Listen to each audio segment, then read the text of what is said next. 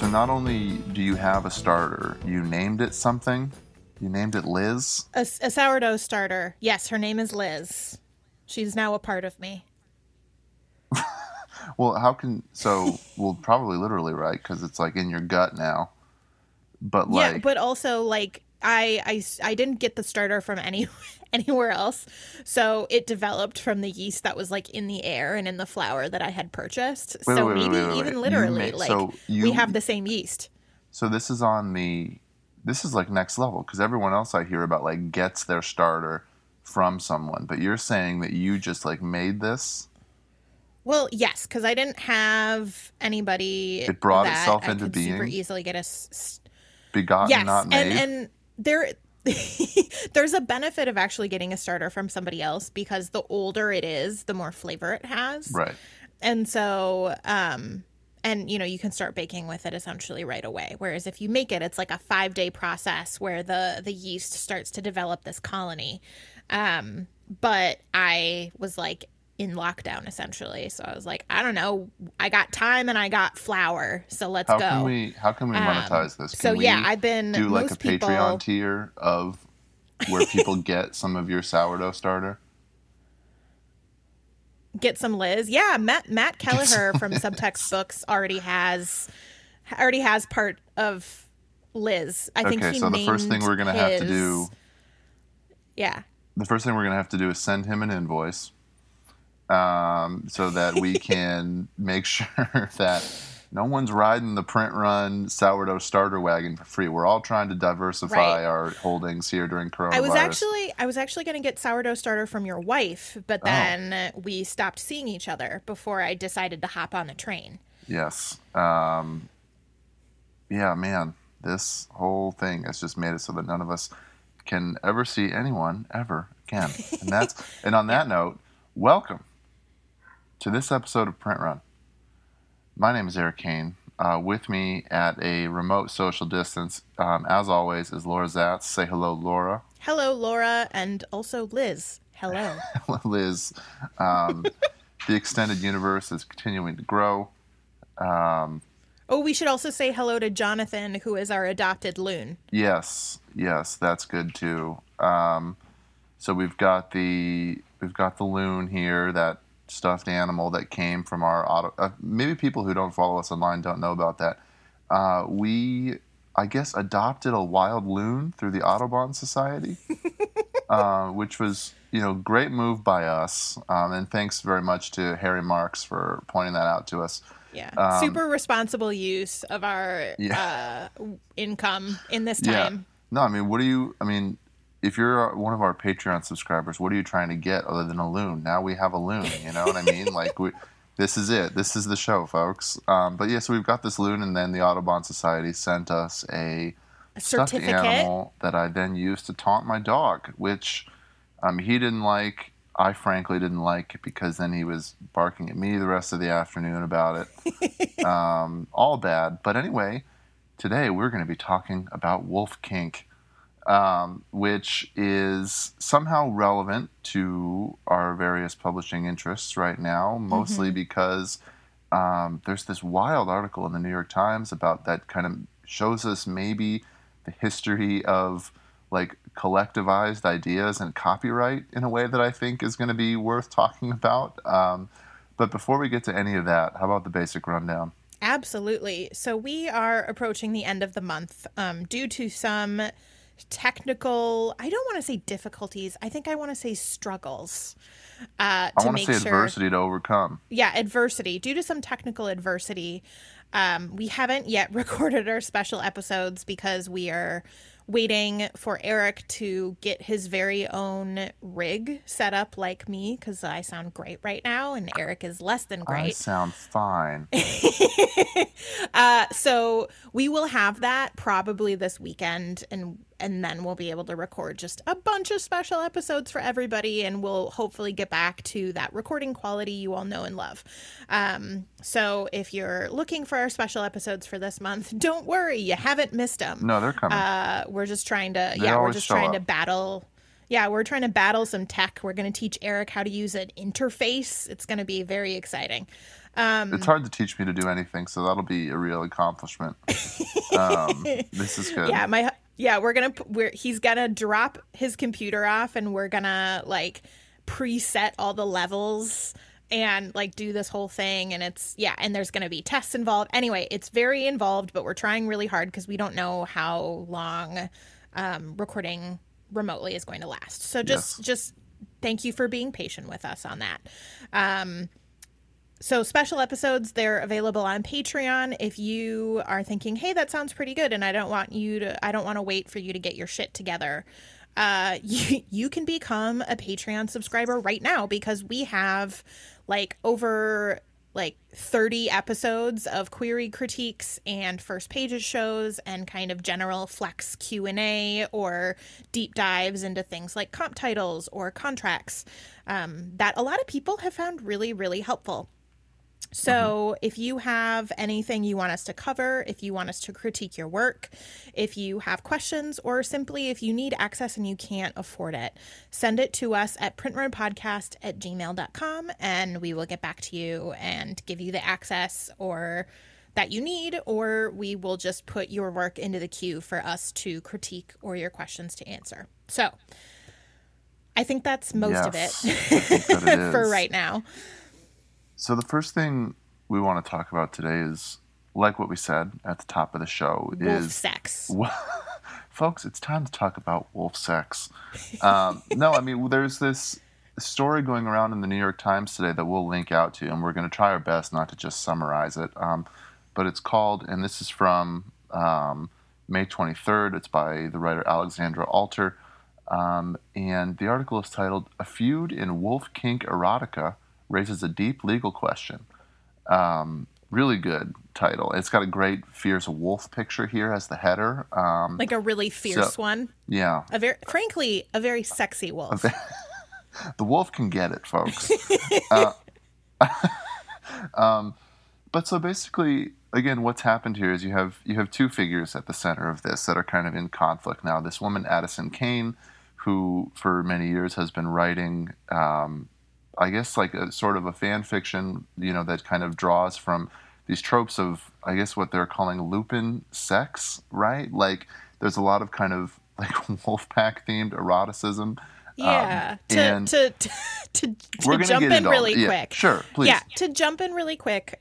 So the area of the writing world that we're concerning here is called the Omegaverse. Oh yeah, I was going to work into that. Yeah, sure. Okay, well great. But it's the Omegaverse, and basically what it is it's like it started as supernatural incest fan fiction, which is funny. Because none of those characters are werewolves, but it kind of like turned into this sort of like shifter wolf dynamic, like alpha, beta, omega, like lots of sex, lots of pheromones, lots of like, and and there's fun stuff like men becoming impregnated in this. That's very, very common in this sort of area. And it's really, really, well, the conflicts that we're talking about has to do with straight Omegaverse, but it's also really, really, really, really big in terms of specifically gay stories. So that's fun. But anyway, that's the Omegaverse. There you go. Thank you, Laura, for jumping in and explaining the Omegaverse in a way that I could not possibly have done. And so there's this one woman has been writing this. She publishes with a small press, Blushing Books, and she puts these books out, and it's been going pretty well, right? And then basically what she finds one day is that this other woman, Zoe Alice, has been writing stories that are very similar, that draw from the same tropes, that have sort of similar elements in a way that she found uncanny enough to start sending like cease and desists, right? Like basically using, a Copyright Act saying, hey, you're copying my stuff, stop doing that. And that's where things get interesting here, because what I guess, where we're at now is this idea that both writers have been pulling from this collectivized space, right? The Omegaverse, this sort of open source, place where I think I read in this article, like 70,000 pieces of fan fiction, have been written into this world, and like it's being contributed to constantly. Everyone is pulling from the same tropes, all these different things. You sort of have this like collectivized and growing and very unwieldy body of work that people are contributing to for free. And now that a couple people are, making money off that, we're sort of intersecting now with, okay, well, who owns what? And that question is incredibly complicated when the tropes and the the ideas and the plot lines and so many of these things that they're working from are coming from like this open source space, right? Yeah, and I think it's important to note that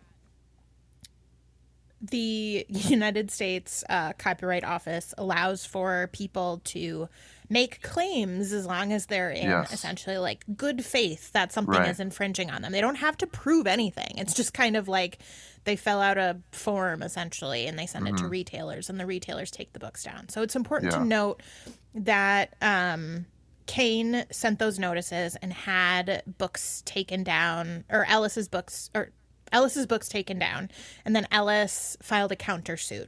So right now they're both suing each other, one for plagiarism or copyright infringement, and the other for defamation and loss of income and that sort of thing. So it's all very exciting.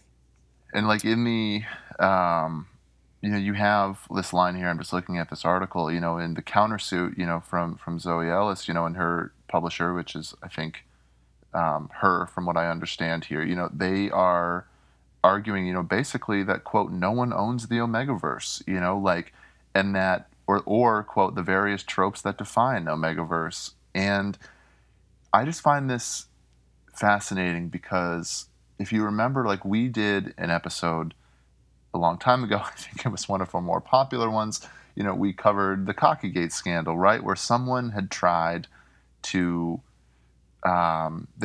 basically go ahead and copyright a word so ubiquitous within their category and then start using that copyright claim as a means of trying to get others out of the market, right? Like saying, hey, you're using the word cocky in your book title, which everyone was. It's a romance, you know what I mean? The sphere was romance.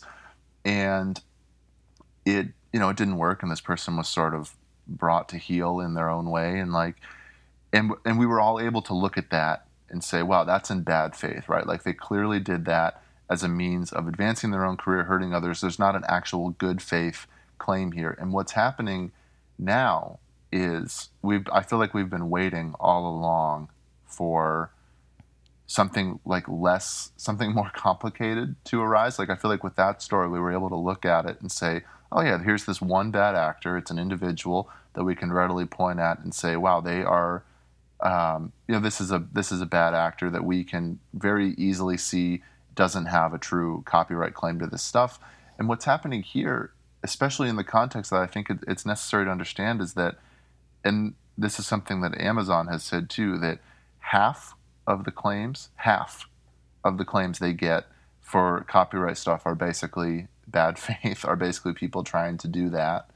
And so we're just in this environment now where we have this one slipshod rule where you can, try to, you can send like copyright infringement notices to people, but it's just being abused and it no longer lines up with the environment as it is. Like it's a rule that was written well before we had any Omegaverse. Before we had the Omegaverse, before we had this growing open source platform of people that are not only contributing work, but contributing work within a set of patterns and tropes, right? Like I think creating those patterns. Right, and exactly. Tropes. I think the genre fiction element of this is really interesting, which is that not only are people producing work, but they are using that existing work to play with those patterns, to play with the point is that lots of this stuff sounds similar because the people who are interested in it are looking for specific things, right? And it's just making this situation where now I just look at this and I get a sense of vertigo, right? Because clearly, the copyright landscape is not equipped to deal with something as big and breathable and very. I mean, both of the authors here that we're talking about have done pretty well. Like these are people who have published one, with Blushing Books. And I guess the publisher in this article, they said that they've made like $370,000 just off those books. and then I've been working in the wrong genres. well, seriously, yeah, I'm getting out of nonfiction politics and getting into wolf kink, which is going to be really good for my list. I'm going to send my authors a little note, helping them pivot, all that kind of stuff. But it's just wild to me that, like, it's hard to even know. Like, I look at this, and this is the same way that I saw the Lonnie Sarum thing when we were talking about Cockygate. Like, the implications of this, like this, even this as a more complicated case than the Cockygate thing, this too feels like a precursor of something much more complex to come. You know? So I actually wanna talk about that for a minute. Yeah. So what I think is really interesting here is there are two. Okay, so the United States and just copyright laws in general across the world, right, are equipped to deal with things that are put in preservable formats. Like, that is the basis of our copyright laws. Okay, so the idea is, like, once you write something down and it's in a preservable format, like, you have the copyright for that. And there are, like, legal protections for filing it with your copyright office, but it's not fully and entirely necessary. And so there's no precedent for like a developing area of literature that has common ideas, but those common ideas are developed through writing. Because then you get into that confusing gray area, which is really difficult, which is this just a trope, which is something that is not copyrightable, or are we copying the actual writing and these very important identifying markers? And I think if you look a little bit deeper into the Omegaverse, like kerfuffle with these two authors, it'll become pretty clear that we're not dealing with plagiarism. Like, that is not something, like, this is specifically a landmark case that seeks to set precedent for laying claim to ideas and honestly, like, I'm coming down on the side of, well, you like, you can't do that, right? Like, if you say that you can copyright tropes, then, like, all of science fiction and all of fantasy and all of thriller and all of mystery and all of romance are just gonna, like, collapse. And I don't think that's going to happen. Like, that's being a little bit Chicken Little. But I think what's really interesting here is, like, all of those genres that I just said, like, those developed over a really long time and developed these rules and developed these structures that are like far enough removed that they don't belong to anybody. So like, Supernatural has been on, which was, the start of this kind of Omegaverse idea, which I think probably it wasn't the full start of it, but that's kind of where the Omegaverse was, the origins are being traced. Like, that like, that show is still on the air. Like, it's fairly recent. And I think if you look for something like keeping with the wolf, if you think about the common rules with werewolves, right? Like, you have these things that were built up over time, that were built up over legends and the way people told them and stories that people wrote. It's like, okay, you get infected with a bite. You transform around the full moon. Maybe it's just that one night. Maybe it's the 2 nights on either side and the full moon. Can't touch silver. Like, there's kind of all of these elements that are very, very commonly associated. And so when somebody decides to play in that sandbox, you have to decide how you're engaging with those ideas. And that's something we talk a lot about in terms of, like, craft advice, right? And so with the Omegaverse, I think what it really is it's like, a lot of it is people trying to monetize and people trying to lace claim on the beginnings of this sort of thing. And there's something that happens a lot that I wasn't really prepared for when I got into publishing, which is writers being really, really, really concerned that somebody is going to steal their idea. That is interesting because I want you to say a lot more on that Yeah. because I feel like that's something that coming from a traditional publishing background, into agenting, that was a concern I was kind of caught off guard by too. Is every author I started working with was like, hey, do we need to, file for copyright on my proposal materials, on my pitches, like all this different stuff. And I remember my thought early on was like, well, no one, like this is fine. Like That's silly. we don't need to do that. But then you see something like this, and that thinking kind of changes, huh? Yeah, and I think the reason that in publishing it feels kind of ridiculous to be like, dude, nobody wants to take your idea.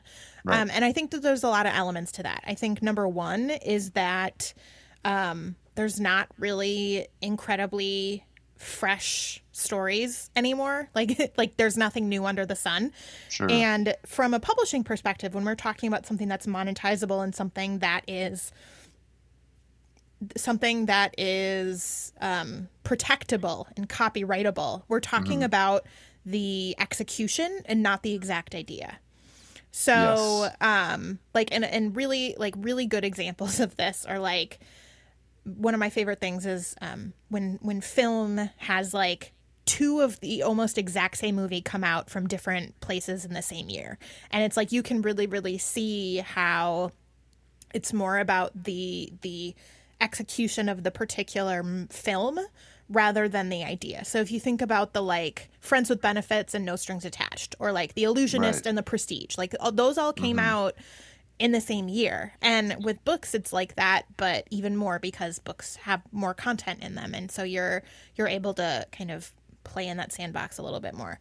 And so the concern of, well, this is my idea and I own it, is something that publishing often really frankly ignores, except when big money is involved. And that I think Yes. is where I want to take this conversation, because to me the important part about this Omegaverse lawsuit is not that these two women are setting a legal precedent. It's that we are getting a front row seat into the struggles of how ideas become something that belongs to somebody. And And what I that am belonging then is able to then retroactively say about the ideas. Yeah. right. And so this is where I get my like big corporation tin hat on, which is my favorite hat to Love wear. the tinfoil hat. Yeah. We got to bring that segment back, by the way. It's been a while. Well, this is it. This moment Yeah. right here is the segment, Right, which is, right. I think that this is not going to matter, because here's what. I think that none of this legislation, the squabbling in between individual people, is going to matter until a really big corporation looks at this particular crowdsourced idea and decides to kind of like create the first or mainstream or seminal work of it. And then they're going to throw all their money behind like retconning the origins and making this one the one that they invested in the origin. Okay, so that's obviously a fascinating idea, and I just want to make sure that we're laying it out clearly. So what you're saying is that eventually, like right now we're talking about small presses and individuals publishing on Amazon, right? Like we're talking about people who are being quite successful on the individual level, monetizing a fandom in a way that I think, can be very tricky, can lead to lawsuits like this. Like obviously lots of fan fiction kind of hinges on not monetizing it, but here we have some people that have sort of made that leap, are doing things in a certain way, and it's what you're saying might happen, and I think that I agree with you, is that at some point a giant publisher, a giant entity, you could see someone like Disney do it, not maybe with this specific the classic Disney program Wolf Kink, but it's like, I think that at some point with this kind of stuff, a giant corporation, publisher, whoever, is going to look at it and say, yeah, we can do that. And they're going to bring it mainstream, and they're going to sign a big deal out of this stuff, right? And they're going to make a big splash with it. But then the second part of what you just described, I think really is the part that gives me the Vertigo. In 20 years, Yeah. the person who invented the Omegaverse is whoever that big corporation publishes. Yeah, That's according what it to is. logic, I mean that's what's going to happen. Is like all like right now. I mean the line from that, the lawsuit. No one owns the Omegaverse. Like that, I think is true right now. Until Disney decides they want it. Exactly, and they're going to be able to rewrite that history. They're going to say, no, this was our thing, and it's going to get totally colonized and appropriated in that way. It's going to be taken off that, and then we're going to remember whatever it is they publish as the first of this thing, and they'll be way more aggressive and effective than individuals at. And so you can just see how, like, this collectivized space, which I do think is really cool, by the way, like this idea that people, like, regardless of the topic, obviously, like, this isn't my thing, but like the idea of a bunch of writers interested in something coming together and creating this open source platform that discusses the same thing, plays with the tradition and tropes that they've all sort of created and added to on the fly, like, that's really cool. And the idea that at some point, we're starting to see it now on this individual level, but that is going to get colonized. Yeah. You know what I mean? It's going to get housed in something, and it's going to, how it existed and where it came from is going to be totally rewritten. So I think for those of you who are listening, it's like, that's not going to happen. We already know about it. There's so much work ahead of it. Right. I have a couple of examples that just happened like really recently that makes me like even like super convinced that this is going to be a thing. Or has the potential to be a thing. So on May 4th, for many, many years, there's a bunch of people celebrating May 4th because as like Star Wars Day, May the 4th be with you. Right. This year, Disney went all in on like hashtags on Twitter and various other social medias and say, use this hashtag and like we'll make it part of our kind of like semi-official thing. And they were just able to like come right out in their terms and conditions and say like whatever you post with this hashtag is free for us to use forever with no with no anything, right? Like by posting this thing, which is inspired by something that they own but isn't something they own, they're able to say, hey, this is ours. And this morning I was reading about J.K. Rowling from Harry Potter fame. Who is this J.K. Rowling? So she announced that because this is a tough time, she's going to release for free a serialized version of this like children's story that she wrote many years ago and is turned into a book, right? Sure. And that later she's going to be publishing this book as like an illustrated edition. But here's the kicker, right? Mm-hmm. She wants to turn kids reading this story into sort of like an illustration contest. She wants to crowdsource the illustrations from children reading this book. Man. And if you submit the illustrations, she owns them. That's it. Like, God damn it. It's like they get to use them in the book, and that's it. If they want. And they don't even have to use it in the book. It's just like she can use them however she wants forever and ever and ever.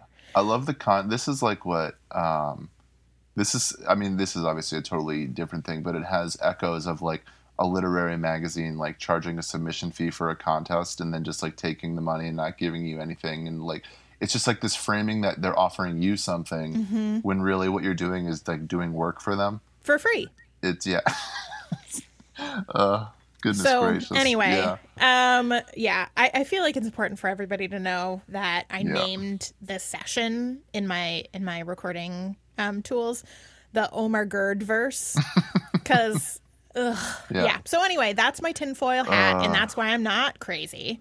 Well, it's worth watching, I think, all this stuff as it unfolds, because like again, like these individual things, it feels kind of like canary in the coal mine kind of thing, right? Because like what's actually going to happen is someone big is going to make a move. I don't know, like it just feels like we're at the very early stages, and like I just keep thinking that I just look at the money being thrown around in this stuff, like how much money there is to make off something that supposedly isn't even that monetized. Like conventional wisdom would say, oh, you can't monetize that, it's fan fiction, all this stuff, but like it is dwarfing what traditionally published authors can make. Like something, I don't have a take on this yet because it feels like too big of a topic for an offhand comment, but something is changing. Something is going to become different here. And I guess I worry about traditional publishing in the sense that I like it and value the work, but I also think that we are nearing a moment of shift, and things like this that feel very separate, or can feel very small and fun. I mean, it is funny. It's funny to look at things like I enjoy talking about stuff like this because it's kind of absurd and kind of interesting, but like we're going to look back at all this stuff and say, yeah, that was the start of it, or that was a key turning point. And well, we're already there. We already had 50 Shades of Grey, which was fan fiction. Exactly. That became like the biggest book of the decade. Yep. Yeah. Yep. Anyway, if that's not bleak enough. Well, it's more interesting. I mean, it is bleak, but it's also just yeah. Publishing is always going to exist. Publishing is always going to, like, I'm not a doomsayer in that regard, but like things are going to change, right? And I'm excited to see how that happens. But yeah, but that was a very heartfelt interjection to what was going to be a very killer transition. Oh, sorry. That's okay. That's okay. You didn't know because I wasn't able to do the hand signal to you. Oh, I hate the hand signal. You do the hand signal. You're the one that invented the hand signal. I know, because I get to feel like Peyton Manning audibling. I don't know what that means. It's so bad. No, someone listening to this knows what I'm talking about, and they know how cool it feels to be given the hand signals. So, anyway, continue, please. Anyway, if that's not bleak enough, let's talk about smagencies. There we go. We Yes, actually we spent a little bit longer talking about Wolf Kink than I thought we were going to, but that's okay. I thought we spent the exact amount of time I was prepared to talk about Wolf Kink. I don't know what you're talking about.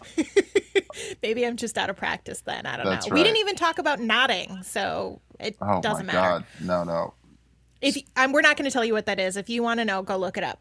Cut that immediately. Anyway. Okay.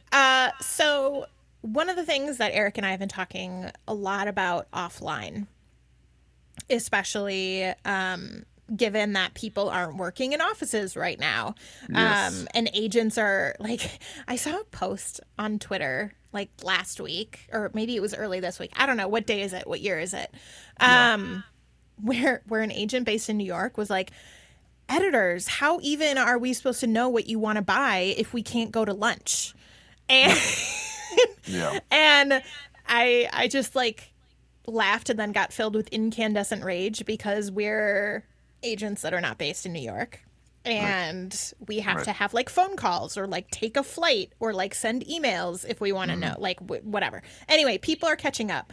But it also means that there have been a few cases that have really, I guess, accelerated the exposure of maybe not industry standard or frankly even very good agency practices.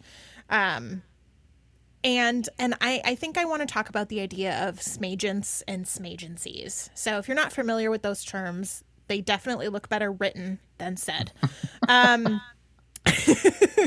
But these are people or organizations, agencies that are in some way operating in a type of bad faith.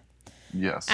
Whether that is that they are charging authors reading fees, or they are just kind of signing anything and everything and not doing a good job like helping authors with their careers, whether they are using or like they're only selling to places that accept non-agented submissions, just so that it can get a cut of something that you could do yourself. Maybe they're not negotiating contracts.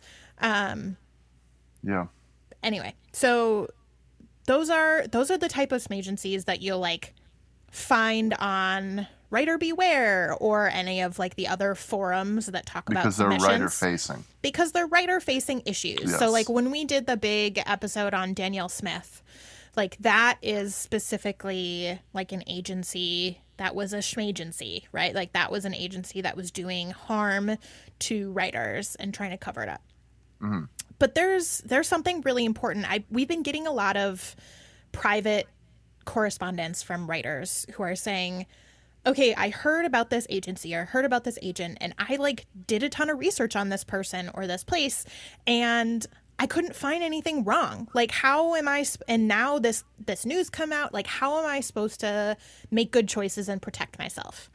And I think the important thing is that I really want to do is just like create a distinction and a space for a conversation to talk about that there's a second kind of smagency, Yes. which is the kind that primarily is bad for agents. Right. And only over time and only very slowly does an agency that is bad for its agents become an agency that is bad for its writers. So it's hard to find. So let's talk for a second about ways that an agency might get that moniker with regard to how it treats its own agents, as opposed to one that is more readily identifiable as writer-focused, writer-facing. Yeah, I think the big thing is to just like call attention again that this is a job that Yes. has absolutely You wouldn't no. know it by the way people talk about it. I know, right? Like, it gets talked about like a fun little hobby. Well, for a lot of people, it is, Eric. Yeah, it's true. God damn it. So this is a job that has absolutely no oversight. So anybody can call themselves an agent. Yeah, And man. anybody can, sort of like wedge their way into getting to know editors and doing deals and that sort of thing. So on paper, they look really good. But one thing that everybody talks about is agenting, and it's really important and very, very, like integral to the job, which is it's an apprenticeship-based like skill, Yes. right? Right. You learn, which is to say that you learn this job by watching others do it. It's not something you just like, you come in with, like, there's no qualification, there's no degree. It's very much based on watching and then curriculum. learning and then doing. Exactly. Like, it's a job that you do. Yeah. It's totally experiential. Yeah. So I think the most common, or I guess the most easily found smagencies are the ones who collect junior agents like chiclets. Yes. They just like are signing people left and right. There's not a lot of oversight. There's not collaboration. There's not mentorship in any way, shape, or form. And basically what they're doing is they're setting these people up to fail. They bring, and they're also not paying them. I mean, that's the thing that I think is key is like, you can be an agency and quote unquote hire someone, and that can mean literally nothing. Like, you, as you're saying, like, not only does it mean that you don't have to actually help them do their job, you don't have to give them resources, you don't have to like give them any oversight or training, you don't even have to pay them salary or benefits or anything. All you have to do is just say, yeah, go work with our name on in your email signature, and whatever you do, we'll take a cut of. Like, it's very, you're actually being paid by. This is a thing that I have thought for a long time, is that in so many instances in an agency like this, like, the agent is actually paying to work because they're not getting any help from the agency and are giving away a cut.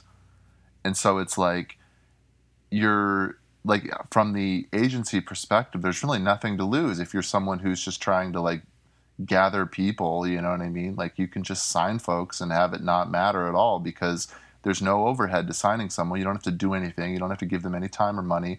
And if they happen to sell something great, you get a cut and you don't care, Right. Like, it's really bad. It makes me really mad, like, this kind of thing. Right. And a lot of the times these agencies will like isolate their young agents. They'll teach them things Yeah. and they'll like Yeah. gaslight them into thinking that this way of working is super normal.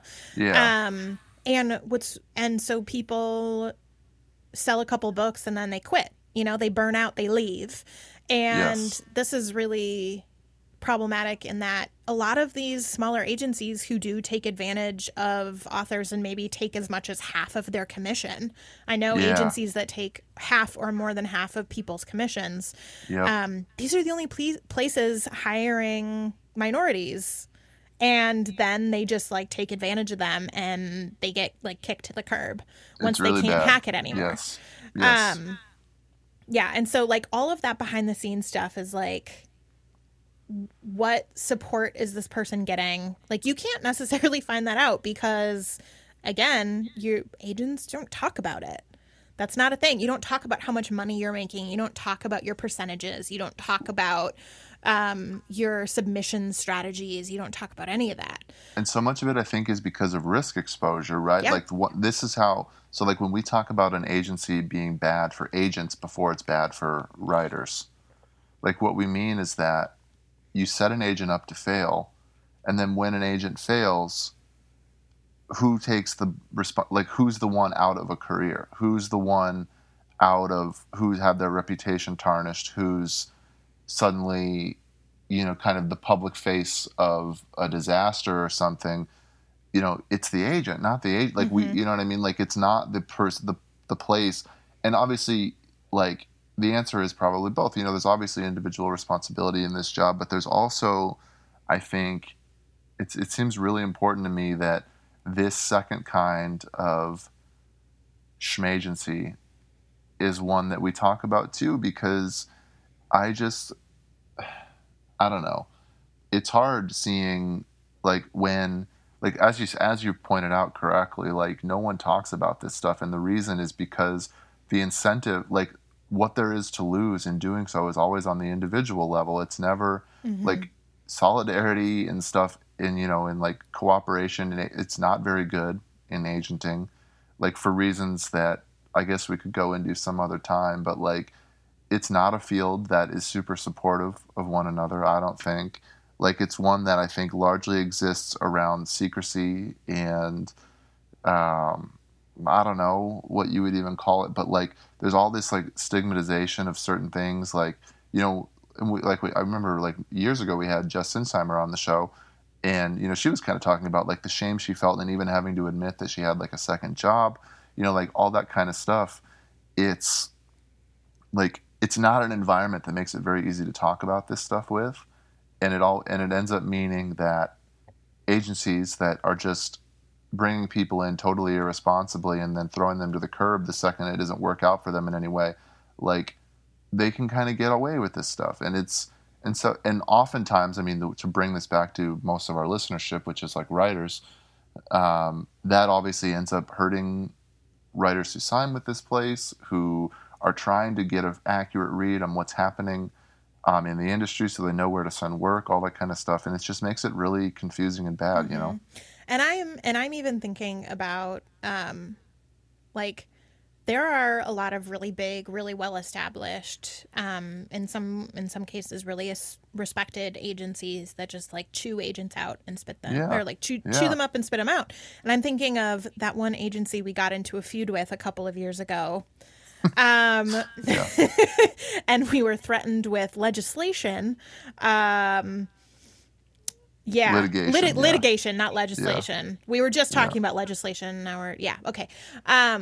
We were threatened with litigation because we were pointing out a way that a particular agent was being unethical towards writers. And, like, what happens is, when there is an agency environment that is not good for agents, what ends up happening is things get skewed. So these agencies end up, like, valuing and protecting things that are bad, right?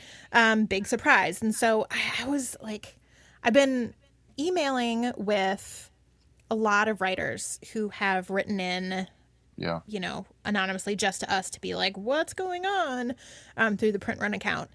And I think it's less about somebody saying this agent is bad, this agency is bad, or even, even just, like, this person couldn't sell my book, because that's not really necessarily a marker of a bad agent. But I think it's more about, like, what the agency is focusing on.